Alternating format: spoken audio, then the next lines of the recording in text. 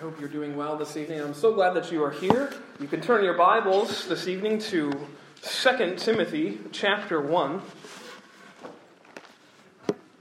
2 Timothy chapter 1. We have been making our way through the pastoral epistles for the last several months.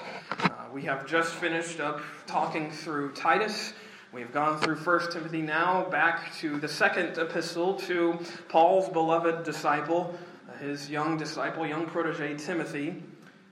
And here we will end the pastorals, of course, with this last letter. And this is a good way to end because 2 Timothy is a climactic book on multiple levels. If you read through it, you will just get this sense of finality in Paul's words as he's speaking in a sense that he knows that this is the end for him and for his ministry. Of course, I'll just jump ahead. In chapter 4, verse 6, he says, "For I am now ready to be offered, and the time of my departure is at hand." That is sort of the tenor of the entire letter. He knows that his time in this part of preaching and spreading the gospel and planting churches is pretty much over at this point. He knows that that is no longer his role or his purpose. You can sense that. This is Paul's parting words, so to speak. This is a farewell letter of sorts. You can sense it just in the way he writes. Of course, this is the close of all the pastoral letters. And of course, also, this is the last written scriptural words that we have from the Apostle Paul. And so therefore, I think these are some really important letters and important words to understand and to know. If you want to know anyone's sort of most important thing in life, just wait till they are on their deathbed and they tell you something. Have you ever had that opportunity before with a loved one, perhaps? I remember that with my grandmother, my dad's mom. When she was passing away, this was back in 2009, I believe. I remember when she went through this phase where she was on her deathbed, and there was that window that God gives people, I think especially, where everyone was able to come and see her one last time. She was able to call her whole family together and give us parting words, so to speak. I remember being overcome with grief, but I also remember now looking back fondly on that time, that we were able to spend that moment with her. Essentially, this is sort of the same thing. Paul is almost calling his disciple close. And in fact, he calls for him to visit him. If you look at the close of the book, he says in verse 21 of chapter 4, "Do thy diligence to come before winter." And he's actually pleading with him to come to him, to come to where he is imprisoned. He wants Timothy to come visit him. So these are important words, and I also think that the importance of these words and the significance of the words are heightened when you understand the context in which Paul was writing. This last letter of 2 Timothy was written somewhere in between the years 64 and 68 AD, most likely in 67. Some believe it was slightly earlier than that, but regardless, it plants it firmly in the middle of all of Emperor Nero's persecutions against the Christians in Rome. It plants it firmly in the middle of all of that melee and mayhem and chaos of Nero blaming Christians for crimes they didn't commit in order for him to look better as he persecutes them and kills them. As the stories go, as he uses them as human torches to light Rome with the bodies of these Christian believers. His zeal and his hatred for these Christians was motivated by his passion to just wipe them out. And that's the context for Paul writing. You can sense it. You can sense that Paul understands the imminence of the moment, the significance of the moment that he is ministering, but in also the moment in which he is leaving Timothy. You can sense it. He understands this is a very important juncture for the church. And such is what he is hoping to relay to his young disciple. Understand the moment. And don't give in to the moment. Keep preaching what you know. Keep preaching what you know is the truth. Don't delay. And in fact, I can jump ahead, but in chapter 2, verse 1, be strong in the grace that is in Christ Jesus, he says. It's a very impassioned letter. And I think it's impassioned mostly because Paul's mind is just racked with the idea of death. The death of those that are around him, his own death perhaps too, that was imminent. But he had witnessed co-laborer after co-laborer falling away into their own ruin, yes, but also into their own ruin by renouncing the faith because of the persecution. And so Paul here is desirous of Timothy to stand strong in your faith, Timothy. Persevere in your life of faith. Even as the persecution comes to you, even as opposition grows and waxes worse, be strong in this. Stand for this gospel. Stand firm in the service of the Lord. One commentator, B.B. Warfield, the great Princeton theologian, he says this: 2 Timothy is a sustained incitement of Timothy to courageous steadfastness in preaching the gospel despite all trials and dangers. And that pretty much sums it up. Paul is inviting, encouraging, inciting. He's kindling Timothy's faith in order for him to stand strong because he knows what is going to come. A harsh persecution, violence against the church, both inside and outside. And so here in this opening chapter, the first 18 verses I hope to cover tonight, we're going to see 3 different lessons that Paul gives to Timothy to aid his life of faith in these very dark days of trial and danger and persecution. The first lesson comes in verses 1 through 12. It's a lesson about relinquishing. A lesson about relinquishing. Let me read these verses for you.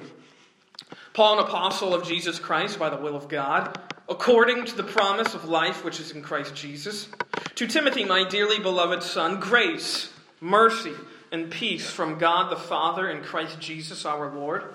I thank God, whom I serve from my forefathers with pure conscience, that without ceasing I have remembrance of thee in my prayers day and night, greatly desiring to see thee, being mindful of thy tears, that I may be filled with joy, when I call to remembrance the unfeigned faith that is in thee, which dwelt first in thy grandmother Lois and in thy mother Eunice, and I am persuaded that in thee also. Wherefore I put thee in remembrance, that thou stir up the gift of God, which is in thee by the putting on of my hands. For God hath not given us the spirit of fear, but of power and of love and of a sound mind. Be not therefore ashamed of the testimony of our Lord, nor of me his prisoner, but be thou partaker of the afflictions of the gospel according to the power of God, who hath saved us and called us with an holy calling, not according to our works, but according to his own purpose and grace, which was given us in Christ Jesus before the world began, but is now made manifest by the appearing of our Savior, Jesus Christ, who hath abolished death, and hath brought life and immortality to light through the gospel, whereunto I am appointed a preacher, and an apostle, and a teacher of the Gentiles. For the which cause I also suffer these things. Nevertheless, I am not ashamed, for I know whom I have believed, and am persuaded that he is able to keep that which I have committed unto him against that day. You can see here Paul's words to Timothy, Paul's courageous charge to this beloved disciple of his. And here you can see in Paul's words that he is encouraging Timothy to relinquish his own hold over his own life.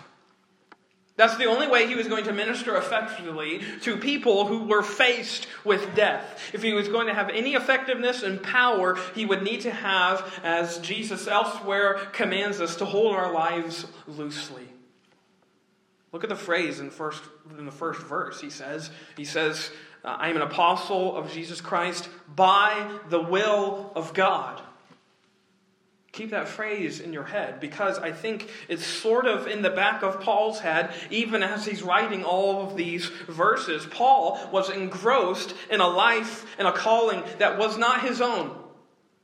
He says elsewhere in Galatians that for to me to live is Christ and to die is gain. And you can see it here in his writing that he was living by the will of God, that he was impassioned with a gospel, with a truth, with a message that wasn't his.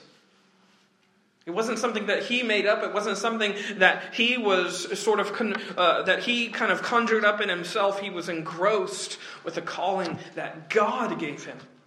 Look again at verse 9. He writes it to Timothy, that this God, the gospel according to the power of God, who hath saved us and who hath called us with an holy calling, not according to our works, but according to his own purpose and grace. It's all of God's doing. He's the one who called us. He's the one who saved us. He's the one who gave us this good news in himself. You can see it. He is so engrossed. He is so captivated by this life that Christ gave him.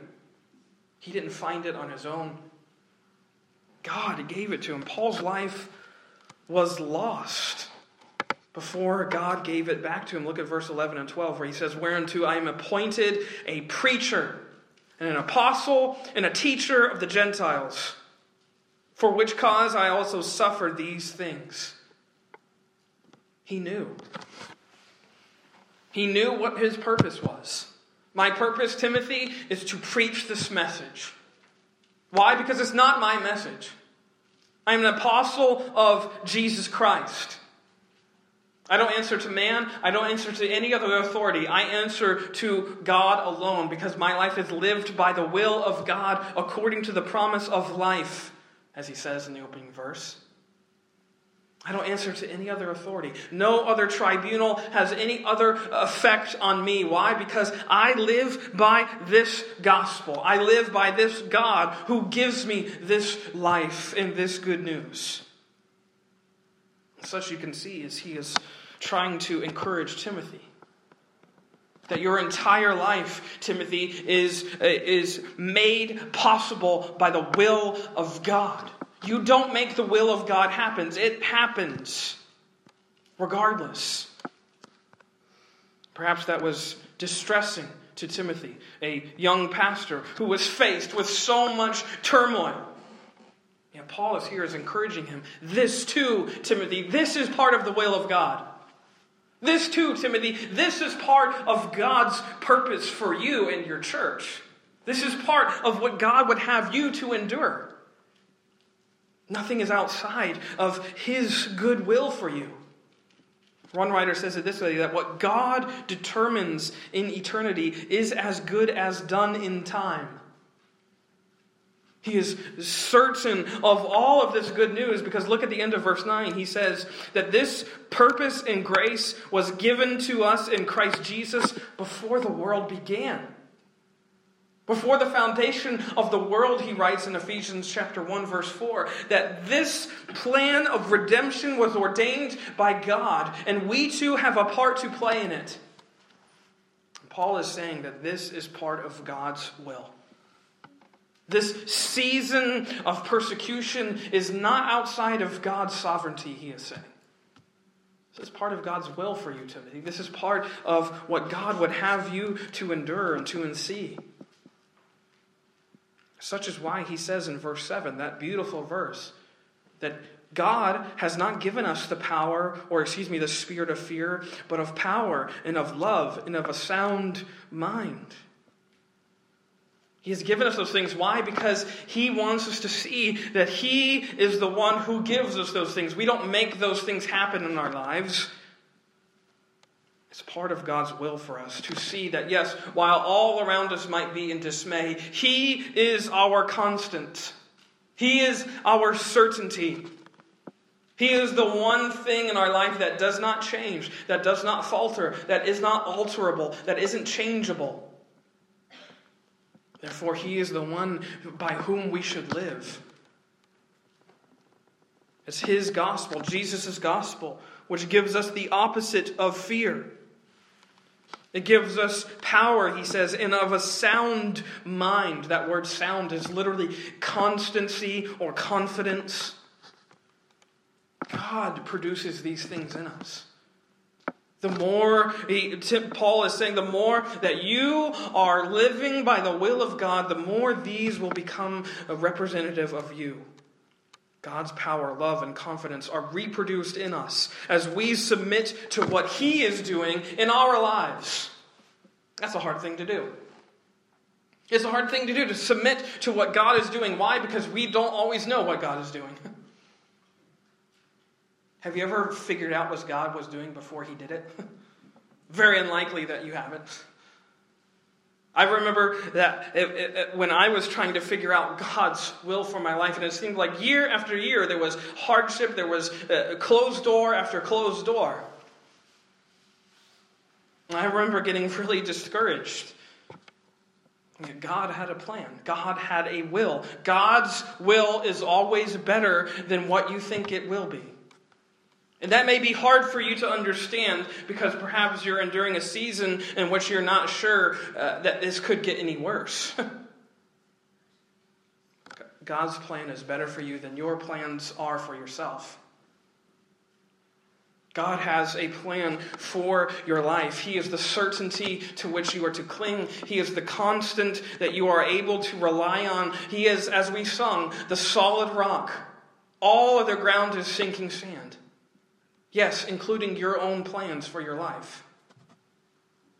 God wants you to see He alone is your constant. To Timothy, this must have shook him. Because he was shaken too. This whole Christian world was being upset by all of the persecution and fear. And what does Paul say? Live according to the will of God. According to the life, the promise of life, he says, which is in Christ Jesus. Don't live according to the fear that man wants you to have. Live according to the power and the love and the sound mind which comes from his gospel. Live according to that, Timothy. And you preach that news too. Give that message to your church. This is what would allow him to not be ashamed. As he says in verse 8, be not thou therefore ashamed of the testimony of our Lord, nor of me his prisoner, but be thou partaker of the afflictions of the gospel, according to the power of God. Don't be ashamed. Don't be fearful. Not that Timothy was. Paul is not saying that Timothy had become ashamed. He's just encouraging his steadfastness. Timothy, don't be ashamed of what you know is true. Suffering will come. Hardship will come. Grief will come. But he's saying, don't be ashamed. Don't be afraid to be a participant in that suffering for the sake of the good news. For the sake of a life that is more important than yours. For the sake of a death that's more important than yours. This is your part to play. Paul is saying, I've played this part. Timothy, this is your part to play as well. He's rousing Timothy's faith. And Timothy could be confident because, again, this life was possible according to the power of God that's in the gospel. God is the one who is willing all of this to come about. He is the one who is sovereign over all of this. Therefore, Timothy, Paul is saying, relinquish your life to the hands of the one who knows from the end, from the beginning, to the Alpha and the Omega, the one who has the keys of life and death. Why? Because he walked out of the grave. Relinquish your life to this person, Jesus Christ, your Savior. Which leads me to the next point, which is a lesson about remembering. So in those same verses 1 through 12, you can notice Paul's mind a little bit is on memories. He's seeking to stir Timothy to his own remembrance. Look at verse 3. He says, I thank God whom I serve from my forefathers with pure conscience, that without ceasing I have remembrance of thee in my prayers night and day. He's praying for Timothy night and day, constantly. He's constantly in his prayers. He is undoubtedly burdened for Timothy in the enormous task that he is facing at Ephesus. For the enormous ministerial conflict that was going to come inside the church and out. And he's praying for him. He's greatly designed to see him. He's greatly designed to be with him again. And such is what leads him to verse 5. As he's seeking to remind Timothy, remember your upbringing. Look at what he says. When I call thee to remembrance, the unfeigned faith that is in thee, which dwelt first in thy grandmother Lois and thy mother Eunice, and I am persuaded that in thee also. He's thankful for how Timothy was raised, and he's urging him, remember it.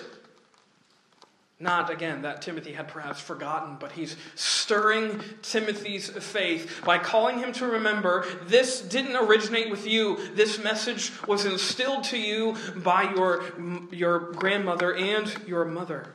Keep at this testimony.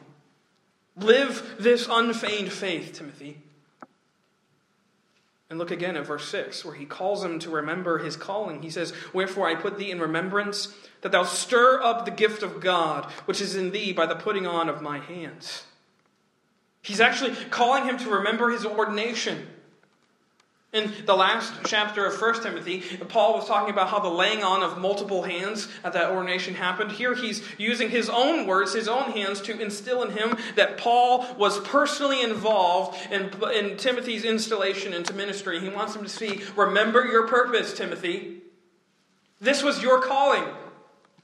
This pastorate, this ministry, stir up the gift. Kindle the faith that is in you. God has given you this gift, he is saying. God has given you a gift to preach and teach the good news. Stir it up, kindle it, use it. Yes, even in these difficult days. But I think the most resonant message of all comes in the next couple of verses when you realize the message that Paul was entrusted to preach at this particular juncture. He writes of his confidence in verse 10. Look at what he says. Or let me jump back at verse... let me just read verse 8. Be not thou therefore ashamed of the testimony of our Lord, nor of me his prisoner. But be thou partaker of the afflictions of the gospel, according to the power of God, who hath saved us and called us and with a holy calling, not according to our works, but according to his own purpose and grace, which was given us in Christ Jesus before the world began, but is now made manifest by the appearing of our Savior, Jesus Christ, who hath abolished death, and hath brought life and immortality to light through the gospel, whereunto I am appointed a preacher. He says, this is my message. I am appointed to preach what? The gospel of God that was given to us by Christ Jesus about what? That this Savior, Jesus Christ, he abolished death and brought life with him. Step back and think. Think about what this would have sounded like in the ears of a congregation that was faced with death at perhaps even the next moment. Who had perhaps had friends and colleagues and peers who had been taken off in the persecutions. Think about what this would mean to them. That they would have a Savior, a God, a Christ who had conquered death. Who had abolished death. How poignant that must have been. How incredibly resonant it must have been to these hearers. They didn't just have a rousing message to encourage them with boldness. They had a rousing message of one who had already eradicated the worst enemy, death. He had trampled it under his feet, as Paul writes to the Corinthians in 1 Corinthians chapter 15, that he has already conquered the last enemy. He's already put that enemy under his feet. Therefore, they could be steadfast. They could be courageous in this life of unashamedness for the gospel. Why? Because their Savior, Christ, had already canceled death. He'd already defeated it. He had conquered it. That word there, abolished, means rendered powerless. He had made it an impotent foe. It reminds me again of 1 Corinthians 15. O death, where's your sting? Where is your power? Where is your fear? Again, we don't have to fear. We have power and love and a sound mind. Why? Because Christ has already canceled death. He's already won. The message of our gospel is the message of already established victory. They didn't have to go out and win a battle. Their fight was already won by a Savior who had walked out of a grave, who had left all of the stench of death behind him in a tomb, and he had walked out in the power of resurrection life. This was their victory. This was their confidence. This was their power. This was what gave them a sound mind. Remember your Savior. Remember your Jesus who conquered, who abolished death. He's already defeated foe, a defanged lion, we might even say. This was Paul's message. He was called to preach a message of death's defeat to a people under fear of death. He was appointed to preach and teach and suffer for this gospel, he says in verse 12, for the which cause I also suffer these things. Why? Notice what he says. For I know whom I have believed, and am persuaded that he is able to keep that which I have committed unto him against that day. He knows. He is confident in this Christ who walked out of the grave. Why? Because he saw him. He saw him on that road so many years ago, on the road to Damascus. That Christ interrupted his plans. Remember, Paul was on his way to go and eradicate more Christians for their faith. And what does Jesus do? Jesus interrupts. Jesus invades. Jesus changes Paul's plans. And Paul here is saying, I know whom I believed in. I know because I've seen him. I know because I am confident in his commitment to me, not even my commitment to myself. I think such is the point that Paul is making here. Again, that he is not calling Timothy, and by proxy, he's not calling us to submit to resolve, and to relinquish our lives to an ethereal or sort of amorphous or ambiguous force, but to a person. To a person who actually bled and died for you, who had breath in his lungs, who could see and touch and feel things. And if you remember, he invites his disciples to come and touch his hands and to feel his side. He was a person who lived and breathed for you. And yes, he is a person who walked out of the grave after dying for you. And Timothy is saying, pledge your life to him. Remember that person. The God-man, Jesus Christ. Submit to him, the man who walked out of the grave. Timothy, this is what you need in a time in which death is all around you. But that leads me to the third lesson, which is in the last half of the chapter, a lesson about resolving. A lesson about resolving. Look at verse 13. He says, hold fast the form of sound words, which thou hast heard of me in faith and love, which is in Christ Jesus. That good thing which was committed unto thee, keep by the Holy Ghost, which dwelleth in us. This thou knowest, that all they which are in Asia be turned away from me, of whom are Phygelus and Hermogenes. The Lord give mercy unto the house of Onesiphorus. For he oft refreshed me, and was not ashamed of my chain. But when he was in Rome, he sought me out very diligently, and found me. The Lord grant unto him that he may find mercy of the Lord in that day, and how in many things he ministered unto me at Ephesus, thou knowest very well. A lesson about resolving. Paul is closing this first part of his letter by encouraging Timothy's resolve, yes, for this gospel of remembrance and relinquishment, by encouraging him and energizing him by comparing faithless and faithful followers of the gospel. He's contrasting them here in these words. Notice in verse 13 he says, hold fast to the sound words which thou hast heard of me. Stay true, stay confident, follow after all of those things that you've heard me speak, that you've seen me live for. But he contrasts in verses 15 through 18 these two different types of followers. In verse 15, he calls out two guys, Phygelus and Hermogenes, for, as he says, turning away from the faith. Unfaithful followers. They had turned away from Paul, but in so doing, they had also turned away from the gospel too. They had fallen away.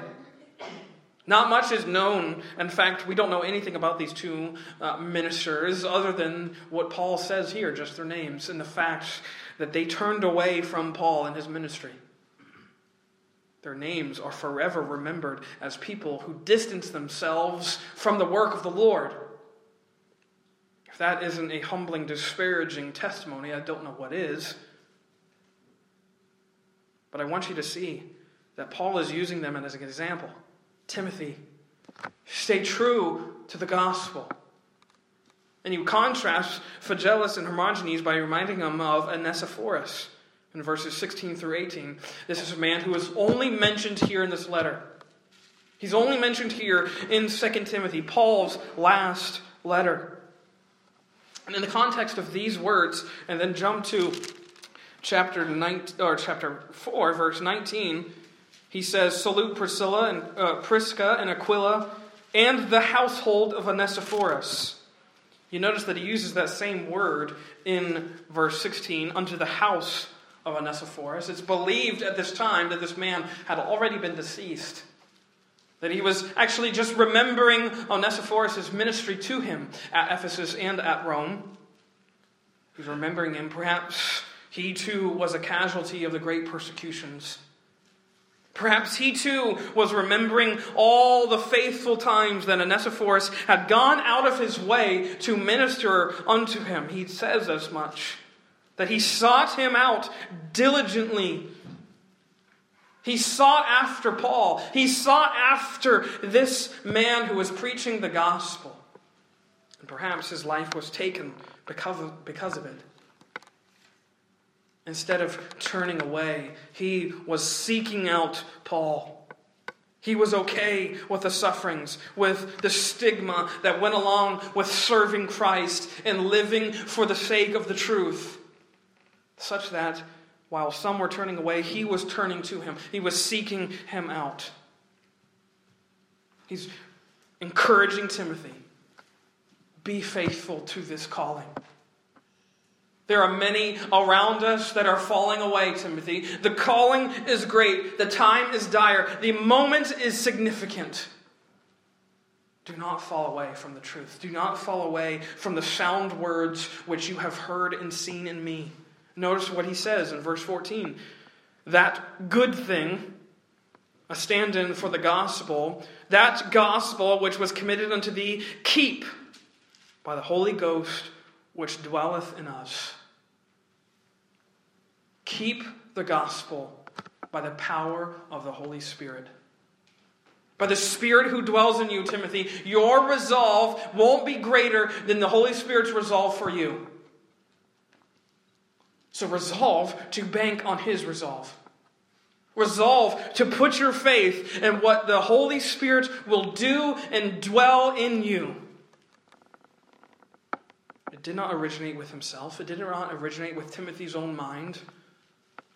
It was the Holy Ghost which dwelled in him that was giving him the resolve to continue even during these last days. And Paul is saying, Timothy, live in light of that Holy Ghost which dwells in you. Keep this faith.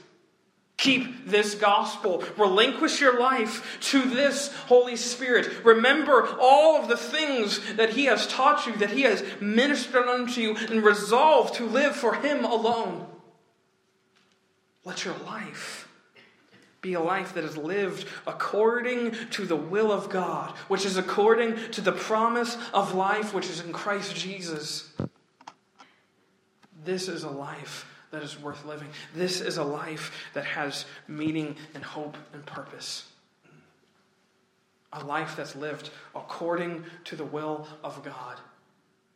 A God who knows the end from the beginnings, a God who has died, and a God who has walked out of the grave for you and for me.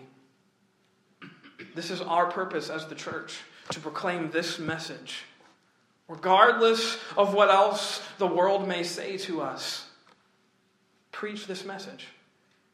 With your life, yes. With your words, yes. Regardless of who you are around, preach this message. That we have a King and a Savior who walked out of the grave and who gave us his life. Who gave us, as it says, life and immortality to light through his gospel. This is your purpose. These are Paul's parting words, but yes, this is our purpose too. Are you living in light of it? Let us pray.